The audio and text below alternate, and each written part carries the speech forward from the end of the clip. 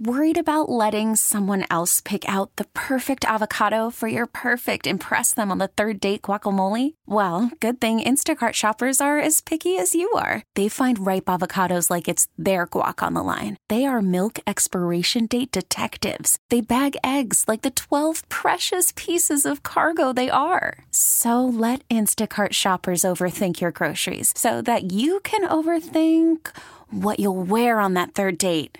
Download the Instacart app to get free delivery on your first 3 orders while supplies last. Minimum $10 per order. Additional terms apply. What do you say we go to lunch or dinner or breakfast? Depends on when you're listening, I guess. But we've got to get some food because this one is about taste. I'm wondering how it works, from the actual taste buds to why I hated some things when I was a kid, but I don't mind them now, and how much of taste is taste and how much of taste is actually smell. And why do I feel like if I look at something, I know what it would taste like, even if it's something I probably shouldn't eat? I've got questions. All right, welcome to the Taste Show, something we do every day, food. Or, I don't know, maybe you're on some sort of juice cleanse, but even then it's going to taste like something, probably something that tastes very green.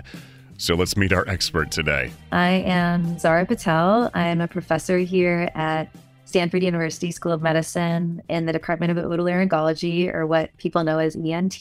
Ear, nose, and throat, all connected. Just like we mentioned before, taste and smell are connected. So baby steps first. How does this work? Well, the taste buds, those are on your tongue.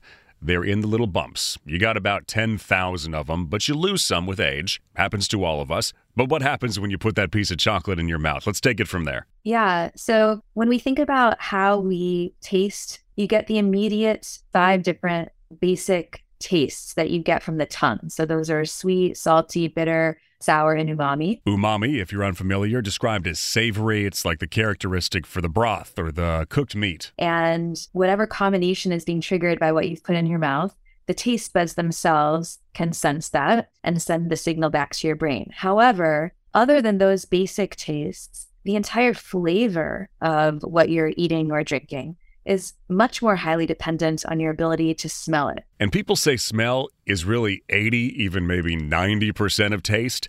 So we'll get plenty more on that. But also, distinction here between taste and flavor. Are those 2 different things we're working with? Yeah, when I say taste, I'm just talking about those 5 basic tastes, the things that come from your tongue. But flavor, when I talk about it, is the entire experience. And that's how actually we distinguish between different things that are sweet. So for example, the reason that you're distinguishing between strawberry and raspberry is not from your tongue. It's all based on your ability to smell the different odorant molecules that those foods have. Otherwise, they're just both sweet, right? So the same thing with why vanilla is different than strawberry. And people who have lost their smell, when they put vanilla and strawberry ice cream in their mouth, they just taste sugar. We learned more about this over COVID, right? Because people lost that sensation. She says her patients would just tell her everything seems kind of gray, kind of muted. It's not fun anymore. So if you took a poll before that you would lose a sense, which one is it? You said, I got to see, I got to hear. I'll lose my smell. No, you need that smeller. Yeah, that's the vast majority of people. If you ask them, I'm sure that's the one that they would choose. But once someone has lost it, they are pretty desperate to try and get it back. So now I'm curious, can I make it better? And or are there super smellers or super tasters?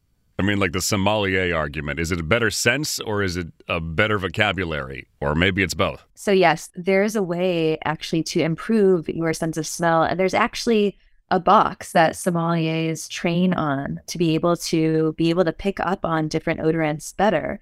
And olfactory training, this sort of structured smelling protocol, is actually one of the ways that I can bring people's smell back to normal. It's also a way to train your normal smell to become heightened and more aware. So you can actually become a super smeller by training your smell system. Super tasters is actually also a thing, a separate type of thing. Yeah, there's a different receptor. Some of them can do bitter better. But do I actually want that? Because if I can pick it out more, maybe I'm just going to hate more food. Yeah. So, preference for smell and taste likely has a lot more to do with cultural and social exposure to those tastes and smells. A perfect example of this would be something called durian. I don't know if you're familiar with that fruit. This is your Google assignment. Durian, D-U-R-I-A-N. Some headlines here. The world's smelliest fruit. A smell so rotten, a taste so sweet. Smells like garbage, tastes so good. Southeast Asia is the place where this fruit is most typically commonly consumed. And for many people, when you cut open and smell durian, it is terrible. It smells terrible and that no one would ever even think about eating that. But people who grew up eating it and tasting that actually really, really enjoy it. So that actually has more to do with whether or not you like or have a preference for a smell and taste versus whether you actually have a high sensitivity. What about changing over time? I've read some people say, yeah, it can happen. The loss of the taste buds with age. Some flavors that maybe were too intense as a kid, those calm down a little bit. But does that also go along with exposure? Like I used to hate spinach and now I don't. So some of that is simple exposure, like, how many different leafy greens you might have ingested over your lifetime might be influencing whether you can appreciate the flavor of spinach more now than when you were a baby. There have been some studies looking at whether you can get people on to veggies, and it comes down to bitter again. The more you eat of the green stuff, the idea is the less bitter that it seems. You start doing comparisons too. Spinach, well, I like this better than kale, so spinach, suddenly not that bad. But other things probably influence it also. So for example, take beer. Children and kids, if you gave them a sip of beer, they wouldn't really enjoy that. When I was little, I took a swig of my dad's beer thinking it was my Sprite, spat it all over the table. But because the way that our society sort of imbibes alcohol and beer as part of our socialization, people tend to develop a flavor acquisition. I like beer now. I like bourbon. I like whiskey. Can't stand vodka. It's the smell. Okay, here's one. The pepper people, like the hot pepper people, what's the deal with them? They can just chow down where like the rest of us would be dying. Peppers, that sensation of spice is actually mediated through a totally different nerve. It's called the trigeminal nerve. So our ability to tolerate different amounts of heat also has to do with what we've been exposed to and also how much repetitive exposure we have to it. Yeah, go over the nature versus nurture research. You'll see there are some indications. Some people's 10 on the scale is a 6 on others. So that's genetics. For the professional eaters, the contests, you can dull those nerve endings that say hot, but you got to stay on a pretty steady stream of peppers so it doesn't, heal too much. And then for everybody else, we're back to just growing up. So for example, I, for a little while, worked at Emory in Atlanta. And my husband works in a lab there. And one of his colleagues was commenting about how they saw an Indian person feeding their baby Indian food and was shocked. They were like, it's a baby. You can't feed a baby such spicy food. But of course, throughout India, that's their type of food. Yeah, it's just food, right? It's what they eat.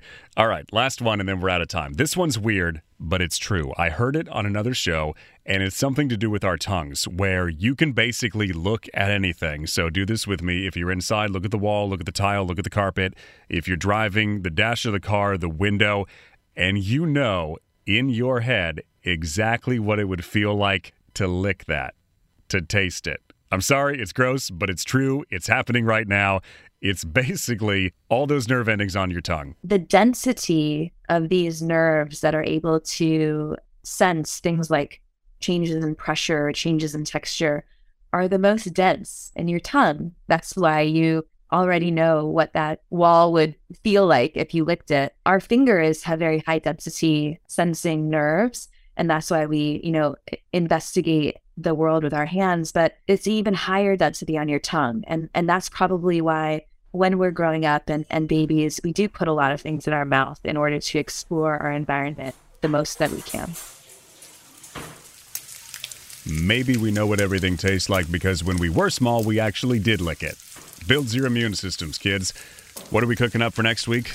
I've got a few ideas, but you tell me. I've got questions at Odyssey.com. Thank you for listening. We do the new shows on Thursdays, so we'll be back. This episode is brought to you by Progressive Insurance. Whether you love true crime or comedy, celebrity interviews or news, you call the shots on what's in your podcast queue. And guess what? Now you can call them on your auto insurance too with the Name Your Price tool from Progressive. It works just the way it sounds. You tell Progressive how much you want to pay for car insurance, and they'll show you coverage options that fit your budget. Get your quote today at Progressive.com to join the over 28 million drivers who trust Progressive. Progressive Casualty Insurance Company and Affiliates. Price and coverage match limited by state law. We really need new phones. T-Mobile will cover the cost of 4 amazing new iPhone 15s, and each line is only $25 a month. New iPhone 15s? It's better over here. Only at T-Mobile, get 4 iPhone 15s on us and 4 lines for $25 per line per month with eligible trade-in when you switch. Minimum of 4 lines for $25 per line per month with autopay discount using debit or bank account. $5 more per line without autopay, plus taxes and fees. Phone fee at 24 monthly bill credits for well-qualified customers. Contact us before canceling account to continue bill credits or credit stop and balance on required finance agreement due. $35 per line connection charge applies. See T-Mobile.com. Odyssey is giving you a chance to win a trip to London to see Taylor Swift at the Eras Tour. It's Tay in the UK. Hey, it's Taylor. Just download the free Odyssey app, log in and listen to a participating station for a minimum of 60 minutes to get your daily entry. And you could win a chance to fly off to London with 3 friends and see Taylor. I can't wait to see you at the Eras Tour in London. For more, go to odyssey.com/Taylor. Tay in the UK. It's on the Odyssey app. Thanks to Republic Records. This is a national contest.